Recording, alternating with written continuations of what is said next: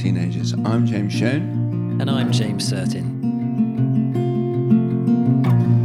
Conversation, expertise and advice on the world and well-being of our teenagers. Welcome to Talking Teenagers, and welcome especially to Karl Hopwood, who is an e-safety expert. Welcome, Karl. Thanks very much. Really good to be here. Now, we should tell the listener that we're right next door to a building site at the moment, so they're going to hear all kinds of drills, and we can actually see sort of things being cascaded along by cranes, which is all quite exciting, but perhaps not the best for a background noise. But anyway. Yeah, apologies for that. That's fine. Karl, tell us a little bit about what you do then and how you came to do it. Yeah, I mean, so my background's in teaching. I was a primary school teacher and then a primary school head teacher for a number of years. But for the last 12, this has been my job working in online safety. So I do a lot of work in schools, talking to pupils and parents and teachers and looking at different sort of challenges that I guess that they face online. I also sit on various advisory boards and committees, so the UK Council for Internet Safety, who are looking at policy in this space. And the other bit of my work, which is a fairly significant bit, is that I have a contract with European Schoolnet, and they work for the European Commission, where they coordinate the network of safer internet centres around Europe. And my role there is managing the helpline network. So this is helplines that have been set up to support children with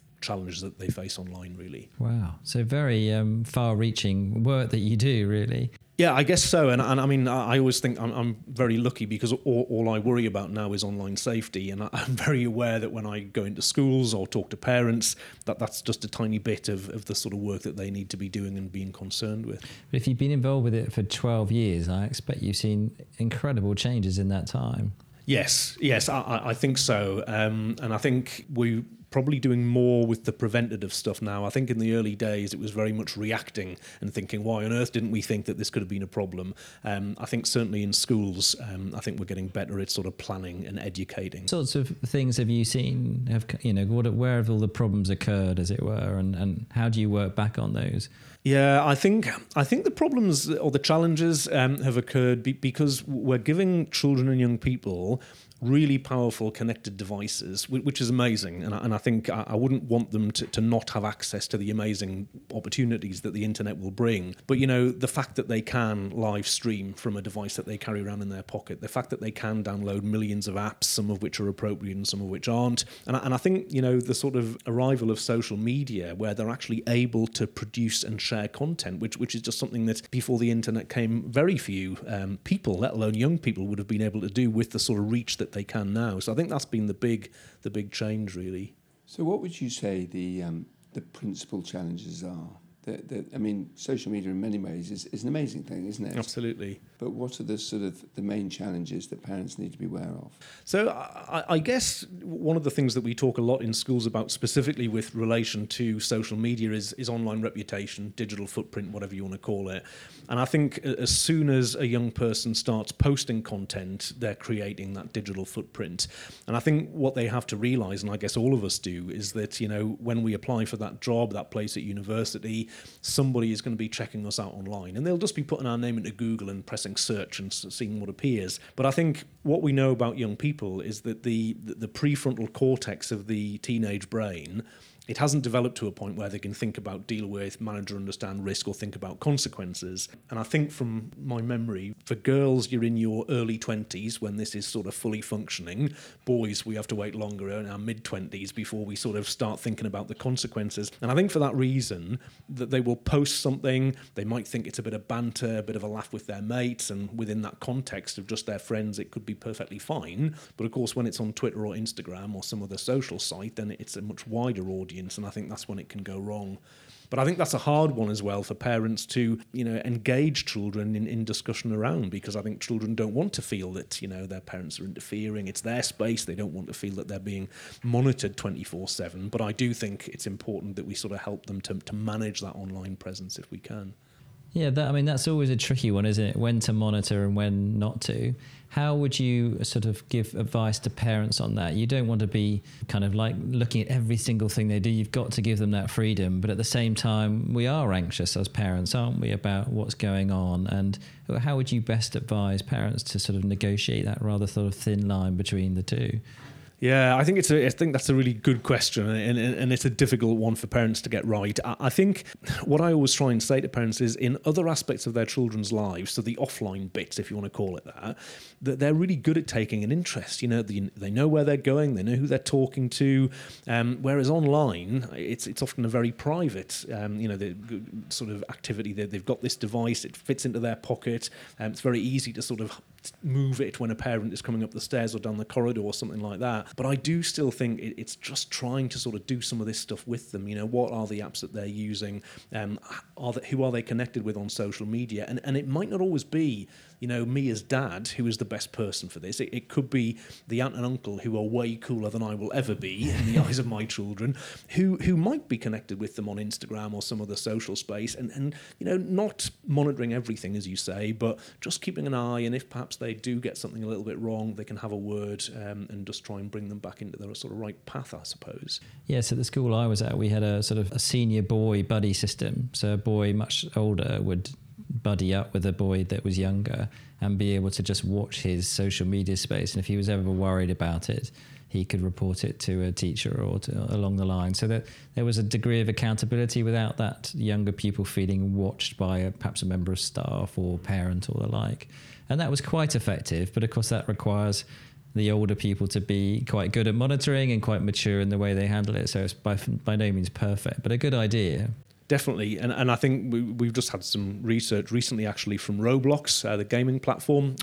Last month, this was in October, and one of the things that they found is that I think it was 91% of parents said, "Oh, if my child has a problem, they will come and talk to me. If it's a problem online, they'll come and speak to me." The children of those parents, 26% said that they would actually go and speak to their parents. And it's a bit, as you just said, the sort of group that they would go and talk to was their peers. And I think that works, and we know it works.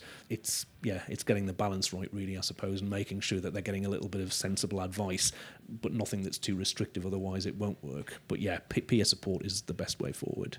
I think I saw something about that research, and part of the issue was that the pupil or the children were worried that if they talked to their parents, that the parents' response would be take away the device rather than talk through the consequences of it. And I guess that's quite good to know as a parent, isn't it? That actually sometimes if your child comes to you, the worst thing you can do is just eliminate the problem by taking away the device. Yeah, absolutely. And I get it. As a parent, you know, my own youngest daughter, she's just gone into year 7, so she's got the phone, she's in the WhatsApp groups, and yes, it's restricted to within an inch of its life, but, you know, I know that she already sort of is aware of some of the content which perhaps I prefer she wasn't. And I think the trouble is parents want to protect their children, and that's completely understandable.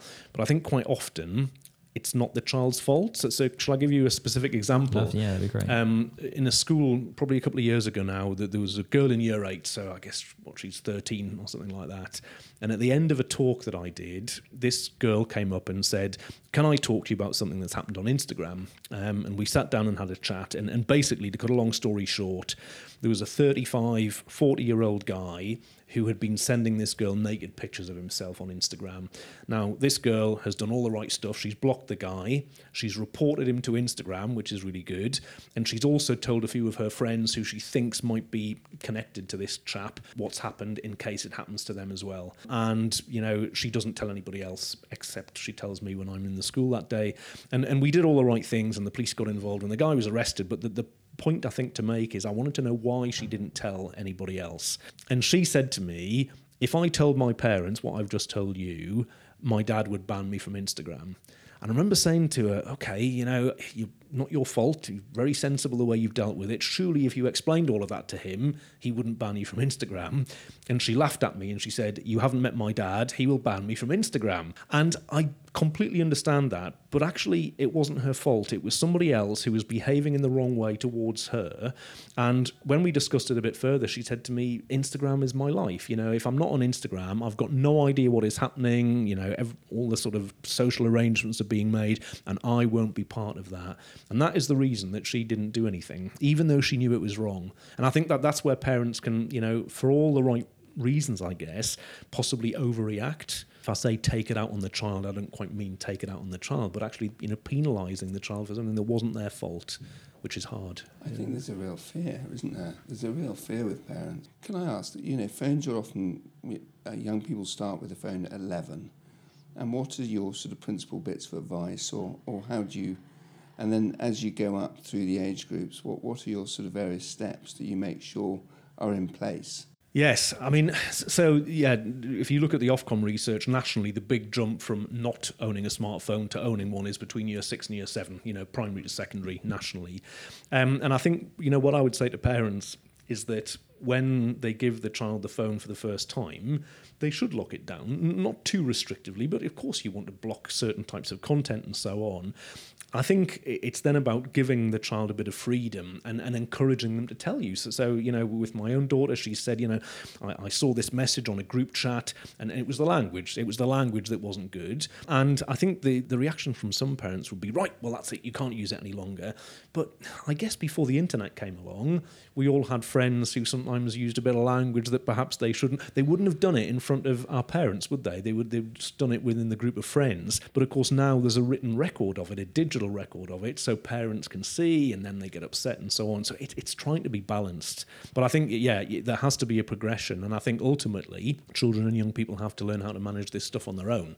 We aren't going to go off to university with them, but I think that they do need some oversight when they're first starting out.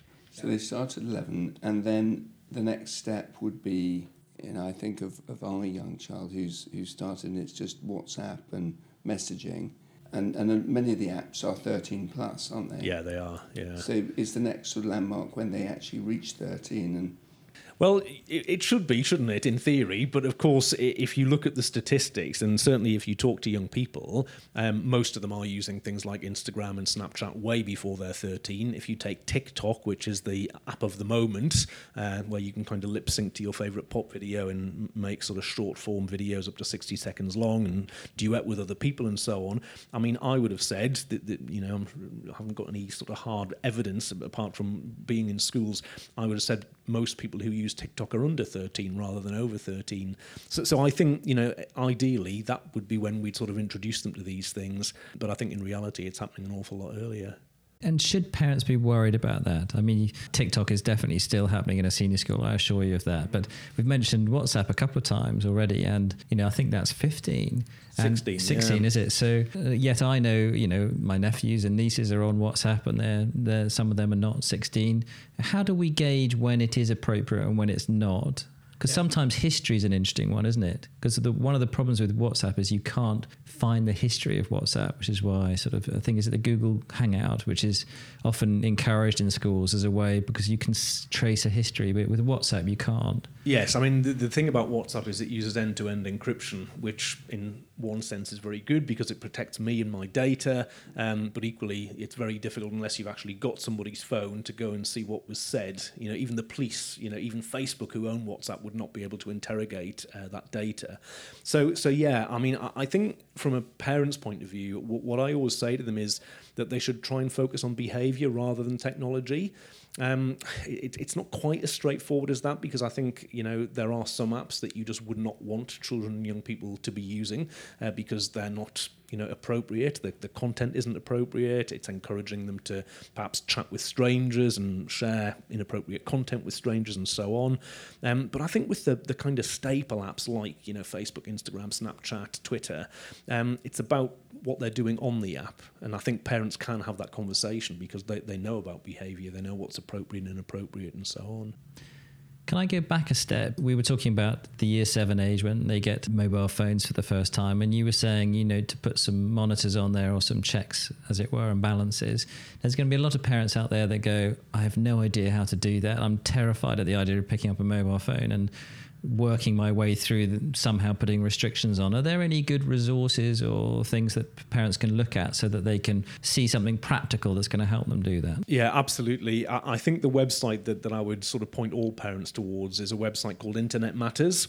So it's internetmatters.org. And they've been set up about 5 years now, funded by industry actually. So initially it was BT, Sky, TalkTalk and Virgin. The BBC and Google are part of that consortium now. And they have parents' guides to apps. They have parents' guides to different sort of devices that their children might be using to get online, and they will take you through step by step how you set these things up. They've even got videos that kind of show you how to do it. And I think it's worth saying, the things that you could do to a device, to a mobile phone, amazing, really granular, but it will take, as you say, a little bit of time to kind of get it right. And they've always got a mate in school who, for a £5, will, tell them how to get around it. And I think that's important as well, isn't it? Because yes, we should, I believe, do a bit of restricting when children are younger, but we'd be naive to think that when they're at somebody else's house, their broadband's been filtered the way mine has, and they've definitely got a friend who's got a totally unfiltered device. Hence the need, in my view, for the dialogue and the discussion.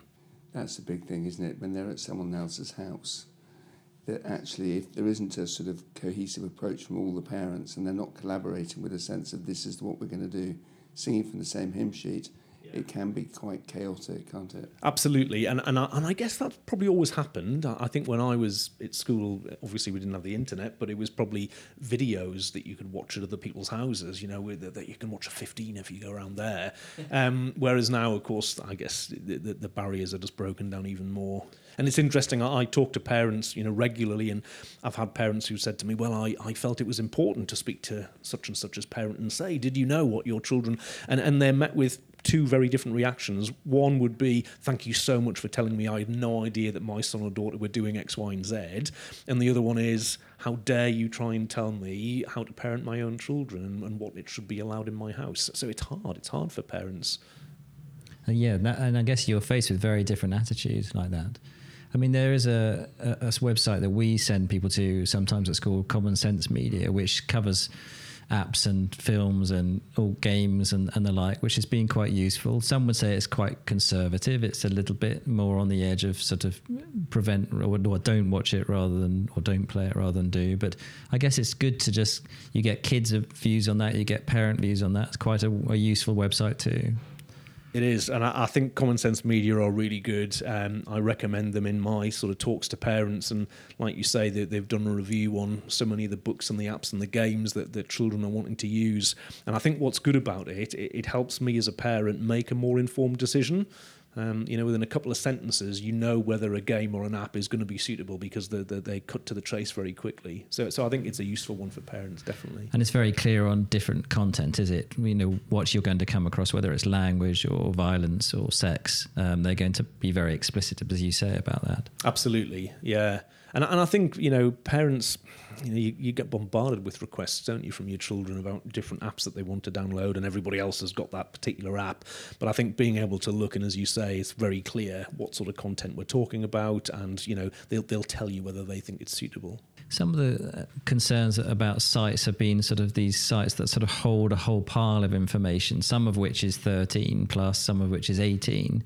And if you give your children the gateway into them, I'm thinking of things, I think it's called Steam, where you can get into that website. And that then is a sort of a range of different types of websites you can then enter, or games. And what would you say to parents about that type of website? Yeah, and again, I think it's a good example, because I think any filtering and any monitoring that we do is only part of the story.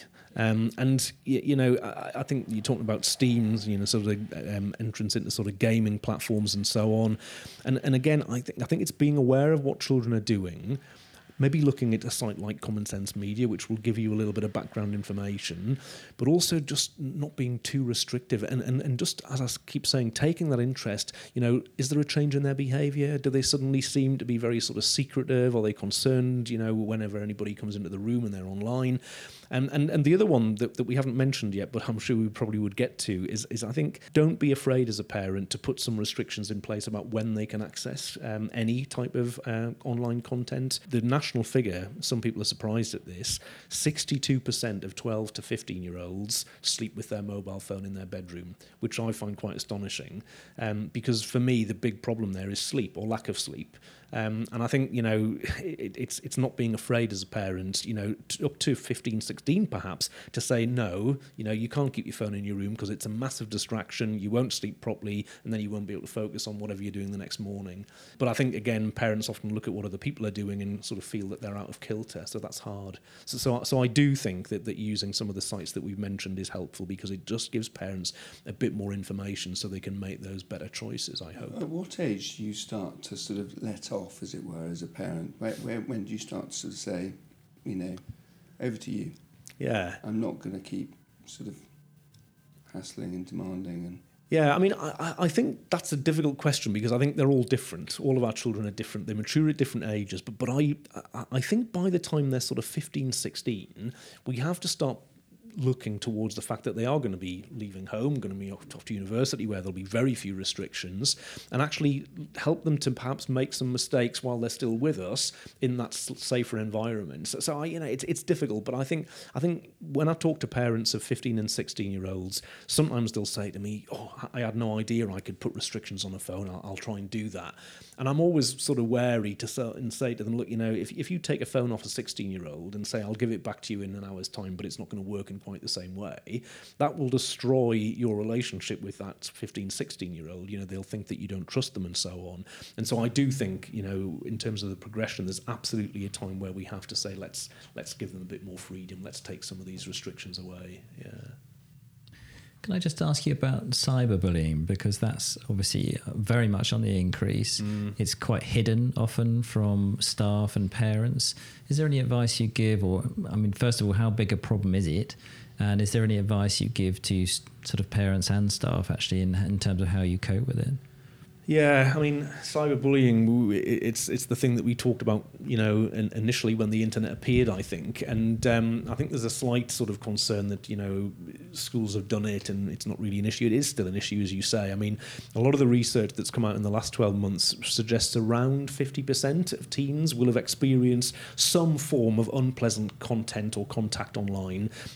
You could argue whether you might want to call it cyberbullying or not. But I think the really scary bit is that, again, the research would suggest that around 2/3 of children won't go and tell an adult what's happened to them because they think that the adult will overreact, it'll be embarrassing, they don't quite have the words to be able to tell somebody, or they think there'll be sort of a consequence from the person who's sent them the unpleasant content in the first place.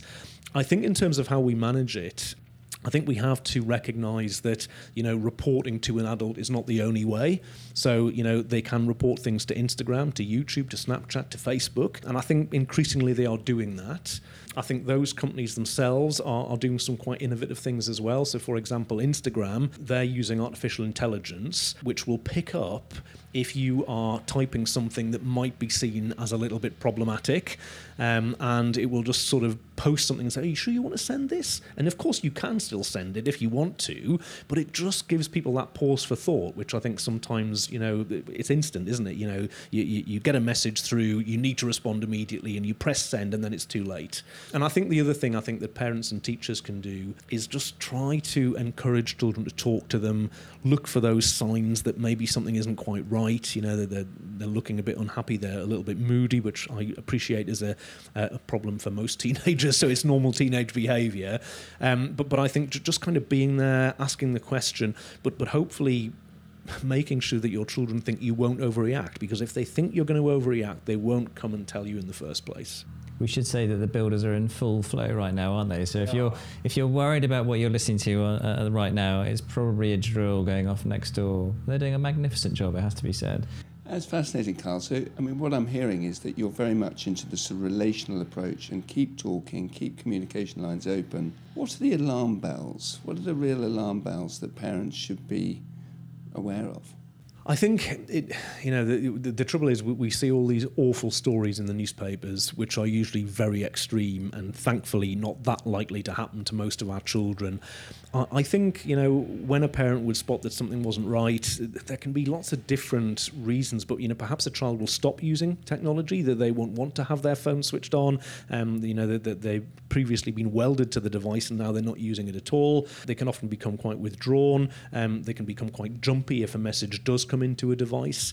But equally, it might be none of those. And I think that's why, as you say, the relationship bit is the most important. Knowing your child, and parents do know their children. And I get that it's hard when they're teenagers, but just take an interest in that world, because it is their world. And the Chief Medical Officer, actually, earlier this year, she published some guidance on screen time back in February. And she said parents should be aware of what their children are doing online, but not too intrusive or judgmental. And I think that's really important. I might not understand the fascination with Snapchat or TikTok, but they're getting something from it. And I'll just share with you one statistic. Ofcom said, this was earlier in 2019, 91% of teenagers said that using social media made them feel closer to their friends or made them feel happy. So they are getting something from it. Just because I think it's a bit of a waste of time doesn't mean that it is for them. It's quite persuasive, these sites, aren't they? And they're designed to be so. Is there any kind of way we can educate our children to understand that and to be sort of a bit more savvy about how they sort of have their relationship with these sites? Yeah, absolutely. I think persuasive design is something that we've become quite familiar with in the last sort of few years, and I think we have to be transparent with children. So I will say to them, you shouldn't beat yourself up too much if you think you're spending too much time online, because that was the intention. There's a really interesting organisation called the Centre for Humane Technology, and it's been set up by a lot of ex-Silicon Valley employees. So it's an ex-vice president from Facebook, the guy who invented the endless scroll on Instagram, which we just take for granted now, but it wasn't always there. And one of the quotes from this organisation, that they said, we as individuals, we could try to use our devices more responsibly, so spend less time on them, but it'll be our willpower against hundreds of engineers who are paid to keep us glued to the screen. And I guess, just so people, understand, but I think that the most common sort of example of persuasive design is on YouTube, where you watch a YouTube video, it finishes, and the next one starts automatically without you doing anything. And, 70% of all YouTube videos watched are recommendations from YouTube. And the AI, it's pretty good, isn't it? It normally will show me something that I'm vaguely interested in, but I think the point is I didn't choose to go and find that video. It was given to me, and I thought, well, I might as well watch it. So I think you're making a really important point, and I think by talking to children about that and explaining why they might find it difficult, they're using strategies that the gambling companies use to give you that little dopamine fix just at the right time, and it's other sort of subtle things. So on WhatsApp, I send you a message. I know that you've read it because there's 2 blue ticks. Why haven't you responded? It's taken 5 minutes. And I can cope with that, but 12 and 13-year-olds will get quite concerned that they've said something to upset somebody else, and so on. So it's very clever the way that they've done it. They've invested millions, of course, as we know. Do you think it is addictive? You mentioned that correlation with gambling. Is there a design to actually create an addiction, or do you think that you can fall into addiction in this area? Absolutely. And it's not just me that would say that. The World Health Organization, back at the beginning of 2018, I think it was, that they designated internet gaming disorder as a disorder. And there's a list of symptoms, and I actually share them with young people, and that they recognize them, or elements of them in themselves. I'm not suggesting everyone's got internet gaming disorder, but I think we've all got aspects of it, perhaps. It's interesting, as we're discussing this on the day where the founder of the World Wide Web has just written a blueprint of, I think, 7 or 9 statements about the correct use of the World Wide Web, or things that people should sign up for. He clearly feels that it's not being used in the way that it was originally designed. Yes, I think quite sad, really, for Sir Tim Berners-Lee, having created this amazing thing. But sadly, it's about behaviour, as we've already said, and I think people aren't using it in the right way. And I think he's very clear that we have to call it out. It's down to us. It's up to us. We can create something, and sort of moving forward, ensure that it's something that's a more positive experience for people. But it must be so soul destroying, I think. But again, I think we have to be a little bit balanced. That the press will tell us that it's all doom and gloom. I think for a lot of young people, most of what they're doing on there is a positive. It is, but that doesn't sell newspapers, so we don't hear about it. That's really interesting to hear. Often we can feel that whatever they're doing is negative, and actually they should be sitting like we are, looking at each other, talking to one another. But actually, to be doing it is a positive thing. I think it is, yeah. And I think it's a shame that we don't focus more on that. I mean, you both know the amazing work that schools do and how they will harness technology to, create all these opportunities, but we just don't talk about that. It's not the headline on the news, whereas the fact that X number of MPs are not restanding for election because of the abuse they received on social media, that will, get people interested. So no, I personally do believe that the benefits of being online far outweigh the risks. Absolutely. I think that's conversations again. It's talking to your teenagers and actually acknowledging when they've used the internet in a way which is really clever and unique and advantageous, because what they need to hear us acknowledge that it's a very good thing, and they need to see us model it as well in that sense, don't they? Quite, because I think one of the things that Professor Sonia Livingston, who's one of the experts in this area, has said is that, we hoped that actually young people would be creating huge amounts of content rather than just consuming it. And some do, and it's amazing what they're able to do, but I think sadly a lot of it is more passive perhaps. And I think, that's not always bad. The fact that they'll sit and watch a YouTube tutorial and then go and do whatever it's taught them how to do, that's brilliant. But I think we'd like to see more positive creation of good content by young people as well. Yeah. How can we encourage that positivity? So I think one of the ways that we can is by embracing, technology in the sort of classroom environment. I really worry when I go into schools and hear that the senior leaders are thinking about just banning, technology. And I always say to them, well, why? And if you're going to say to me it's because children are sitting on their phones when they're supposed to be learning, as an ex-teacher, I think I'm allowed to say, well, I would question what the teaching's like if actually they're able to be sitting doing things on their phone. So I think by allowing them to use some of these amazing tools in classroom environments, I think that's how you'll encourage that creativity. And even with some of the apps that we've talked about, I mean, some real sort of entrepreneurs using things like TikTok and Instagram to sort of shout about what they do, but they're in the minority, unfortunately. It's about how you use the tool rather than the tool itself in most cases. Can I just ask about gaming? Because that's a real concern for many parents, and stereotypically it's boys, isn't it, that are often gaming. When, again, is that line between when are they spending so much time on a game and when should we start to be concerned? And again, I know we've talked about conversations, but what red lines would you sort of think about in terms of gaming? No, I think that's a really good question, and I know it's something that parents worry about. A lot of the researchers in this space, there's a guy called Dr. Mark Griffiths, and he lectures on this sort of thing, and he's written all the research really. And he said, parents will often come and say, I'm so worried about my son. It very often is teenage boys spending so much time online. And he said to me, I always say to the parent, and what else is the problem? Is he failing all his exams? Does he not get out of bed in the morning? Has he got no friends? And I think, Mark's view would be, actually, it's normal to be a little bit obsessed by something. You might spend all day sitting reading a book or watching Friends on, binge watching a box set.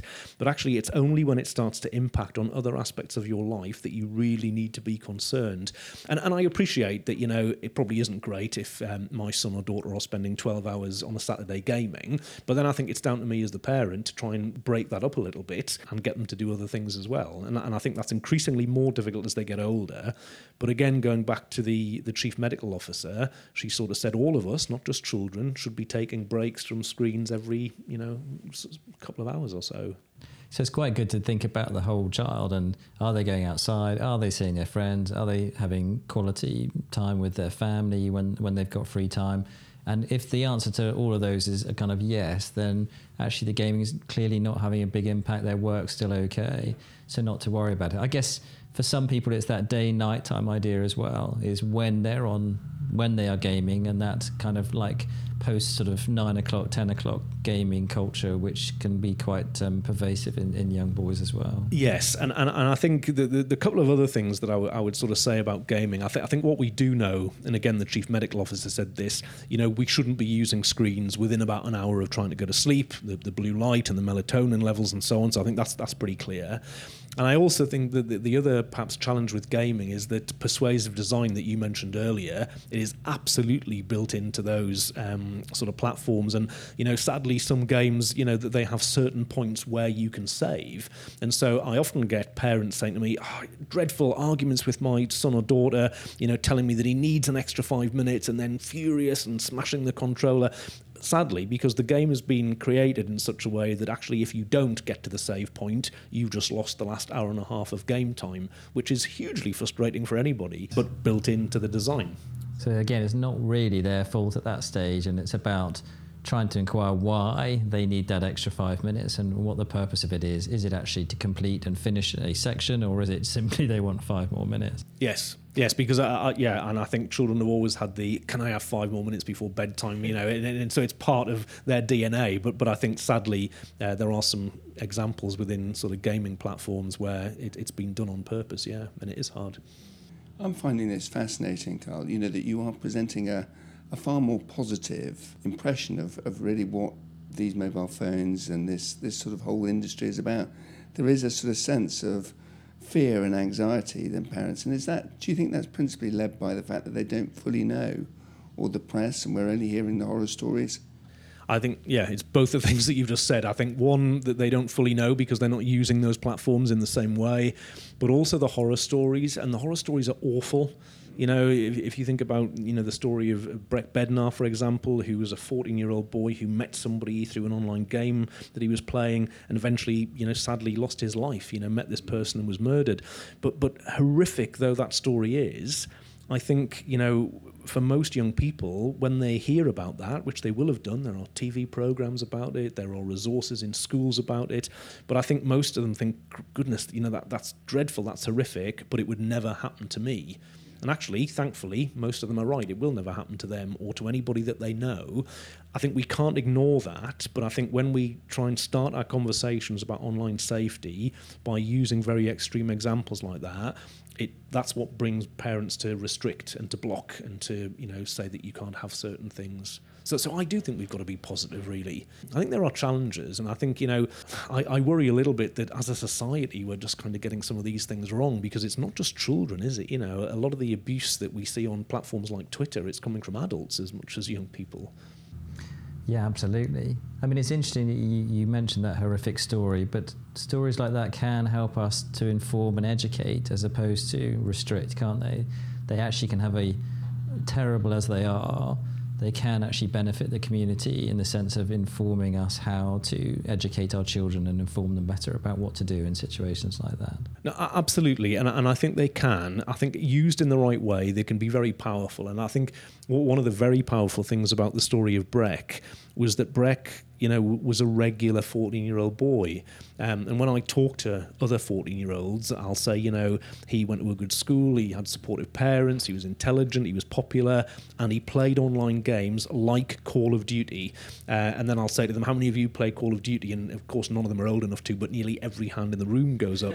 So I think you're right. I think that there really is an opportunity, provided we use those stories in the right way. And equally, another example was the story about Molly Russell, who sadly committed suicide over a year ago, and her family, understandably, I think, placed some of the blame at Instagram's door because she was seeing that sort of harmful content.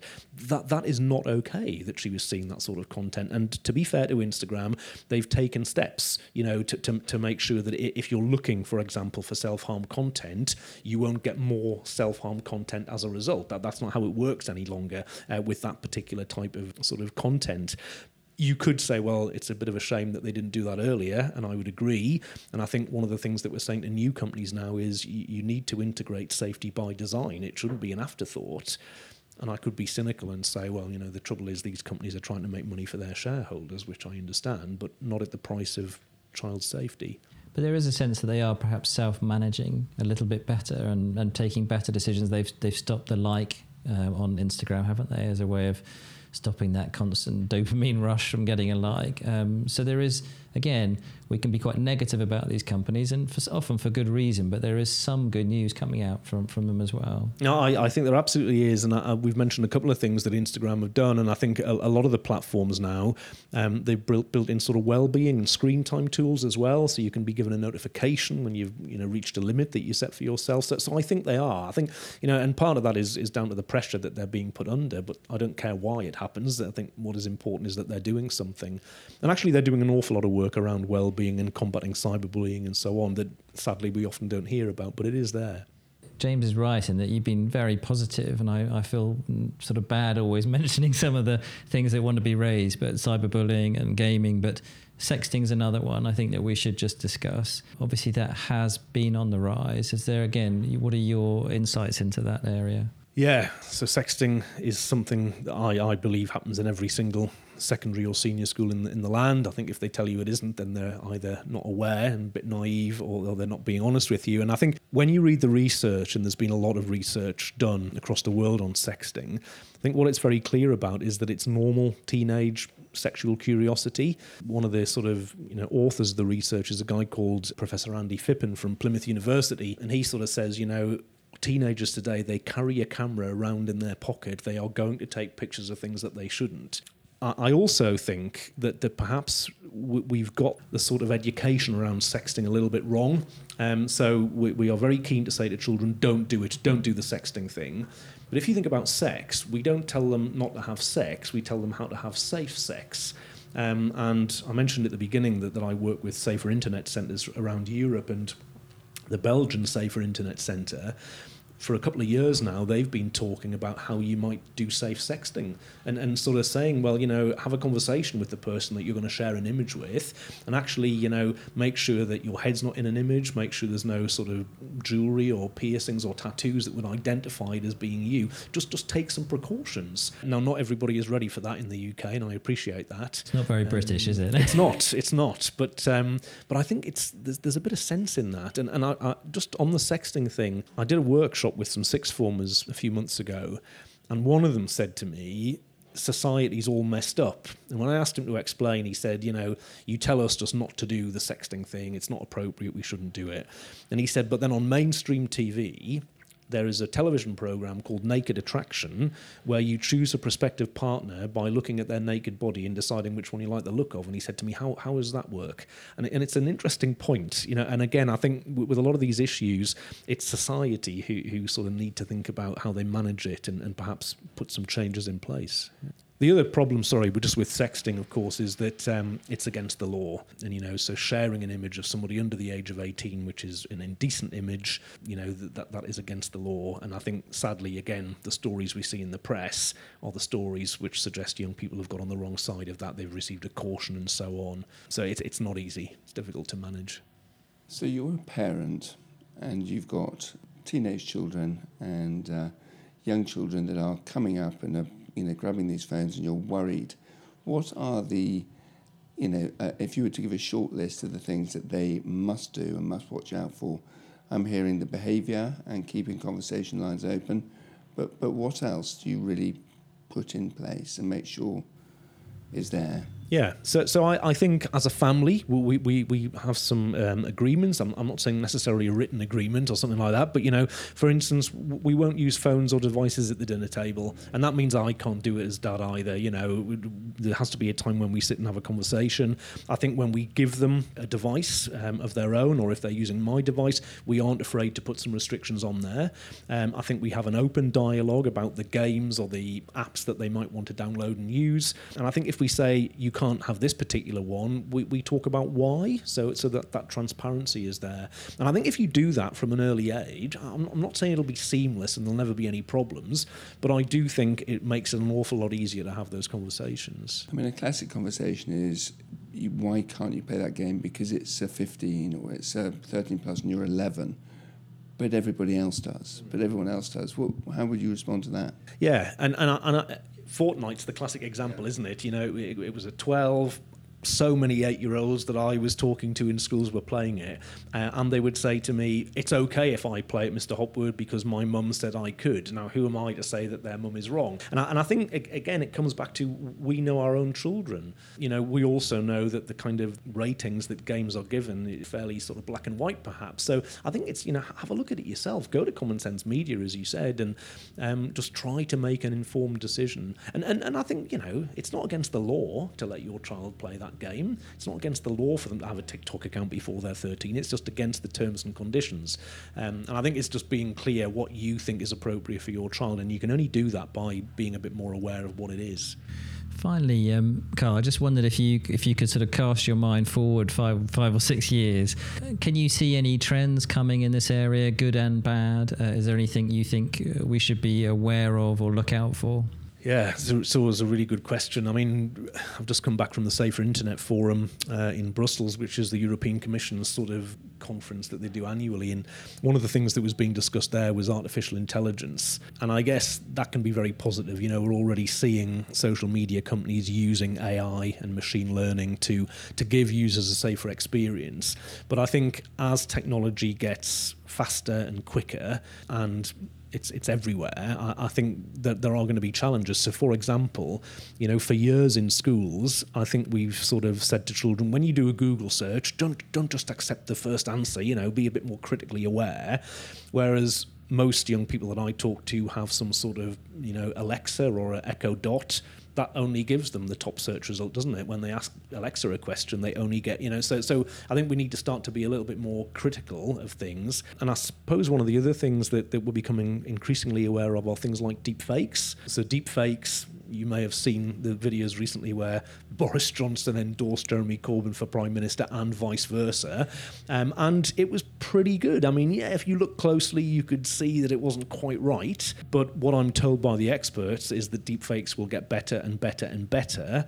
And whereas, you know, until recently you had to have sort of significant processing power and server space to, you know, do one of these properly, I think in a year or so's time, it'll be at the push of a button on a phone with an app that you can download. So I think it's powerful, and I think that's again why we need to be having conversations. And that suggests, doesn't it, that really all of us, but particularly young people, need to approach the net with a degree of sort of criticism, in a sense of analysing it and not taking what they see at face value. And that's a tricky skill, isn't it? It is.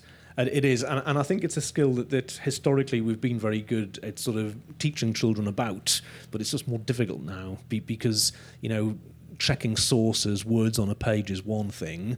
When an image or even a video absolutely appears to be the real thing, how do you manage that? And of course, that's why we have fact-checking services and so on, but which ones can we rely on and which ones do we need to be more careful of? But I think, you know, we haven't really mentioned the school curriculum, but I think it's very clear that, you know, online safety is a part of that now. It's compulsory. Schools have got to do it, and part of that is managing information. So I think we will be telling them and giving them more guidance on it.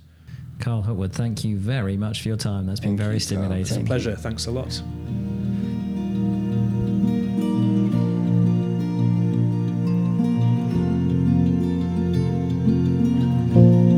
You've been listening to Talking Teenagers. Music has been by Rue Paynes. Editing by George Purvis and James Certin. For more information about I Can and I Am charity, who provide presentations and resources and help build self-confidence in young people, visit their website at icanandIam.com. Be a song